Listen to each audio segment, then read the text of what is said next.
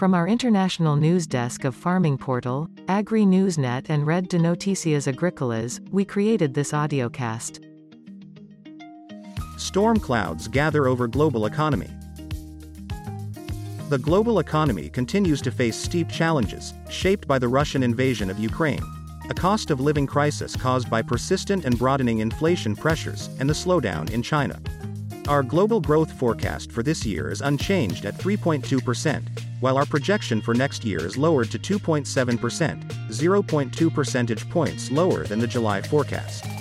The 2023 slowdown will be broad-based, with countries accounting for about one-third of the global economy poised to contract this year or next. The three largest economies, the United States, China, and the Euro area, will continue to stall. Overall, this year's shocks will reopen economic wounds that were only partially healed post-pandemic. In short, the worst is yet to come and, for many people, 2023 will feel like a recession. In the United States, the tightening of monetary and financial conditions will slow growth to 1% next year. In China, we have lowered next year's growth forecast to 4.4% due to a weakening property sector and continued lockdowns. The slowdown is most pronounced in the Euro area, where the energy crisis caused by the war will continue to take a heavy toll, reducing growth to 0.5% in 2023. Almost everywhere, rapidly rising prices, especially of food and energy, are causing serious hardship for households, particularly for the poor. Despite the economic slowdown, inflation pressures are proving broader and more persistent than anticipated. Global inflation is now expected to peak at 9.5% this year before decelerating to 4.1% by 2024. Inflation is also broadening well beyond food and energy. Global core inflation rose from an annualized monthly rate of 4.2% at end 2021 to 6.7% in July for the median country. Global financial conditions could deteriorate, and the dollar strengthen further, should turmoil in financial markets erupt, pushing investors towards safe assets. This would add significantly to inflation pressures and financial fragilities in the rest of the world, especially emerging markets and developing economies. Inflation could, yet again, prove more persistent, especially if labor markets remain extremely tight. Finally, the war in Ukraine is still raging, and further escalation can exacerbate the energy crisis. Our latest outlook also assesses the risks around our baseline projections. We estimate that there is about a 1 in 4 probability that global growth next year could fall below the historically low level of 2%. If many of the risks materialize, global growth would decline to 1.1% with quasi-stagnant income per capita in 2023. According to our calculations, the likelihood of such an adverse outcome, or worse, is 10% to 15%. You listening to a audiocast from our international news desk.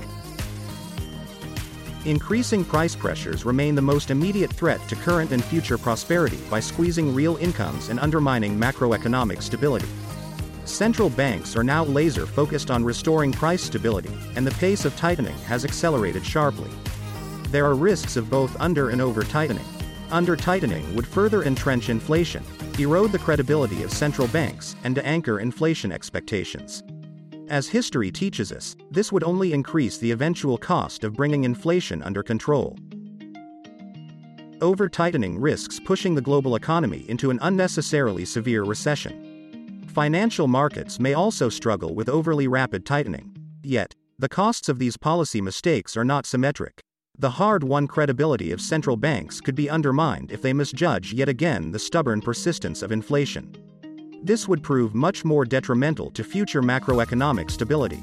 Where necessary, financial policy should ensure that markets remain stable.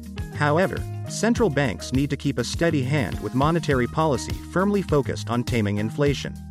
Formulating the appropriate fiscal response to the cost of living crisis has become a serious challenge. Let me mention a few key principles. First, fiscal policy should not work at cross-purpose with monetary authorities' efforts to bring down inflation. Doing so will only prolong inflation and could cause serious financial instability, as recent events illustrated. Second, the energy crisis, especially in Europe, is not a transitory shock. The geopolitical realignment of energy supplies in the wake of the war is broad and permanent. Winter 2022 will be challenging, but winter 2023 will likely be worse.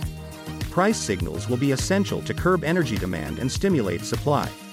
Price controls, untargeted subsidies, or export bans are fiscally costly and lead to excess demand, undersupply, misallocation, and rationing. They rarely work. Fiscal policy should instead aim to protect the most vulnerable through targeted and temporary transfers. Fiscal policy can help economies adapt to a more volatile environment by investing in productive capacity, human capital, digitalization, green energy, and supply chain diversification. Expanding these can make economies more resilient to future crises. Unfortunately, these important principles are not always guiding policy right now. For many emerging markets, the strength of the dollar is a major challenge. The dollar is now at its strongest since the early 2000s, although the appreciation is most pronounced against currencies of advanced economies. So far, the rise appears mostly driven by fundamental forces such as tightening U.S. monetary policy and the energy crisis. The appropriate response in most emerging and developing countries is to calibrate monetary policy to maintain price stability, while letting exchange rates adjust, conserving valuable foreign exchange reserves for when financial conditions really worsen.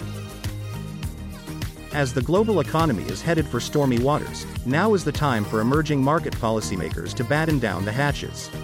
Eligible countries with sound policies should urgently consider improving their liquidity buffers, including by requesting access to precautionary instruments from the fund.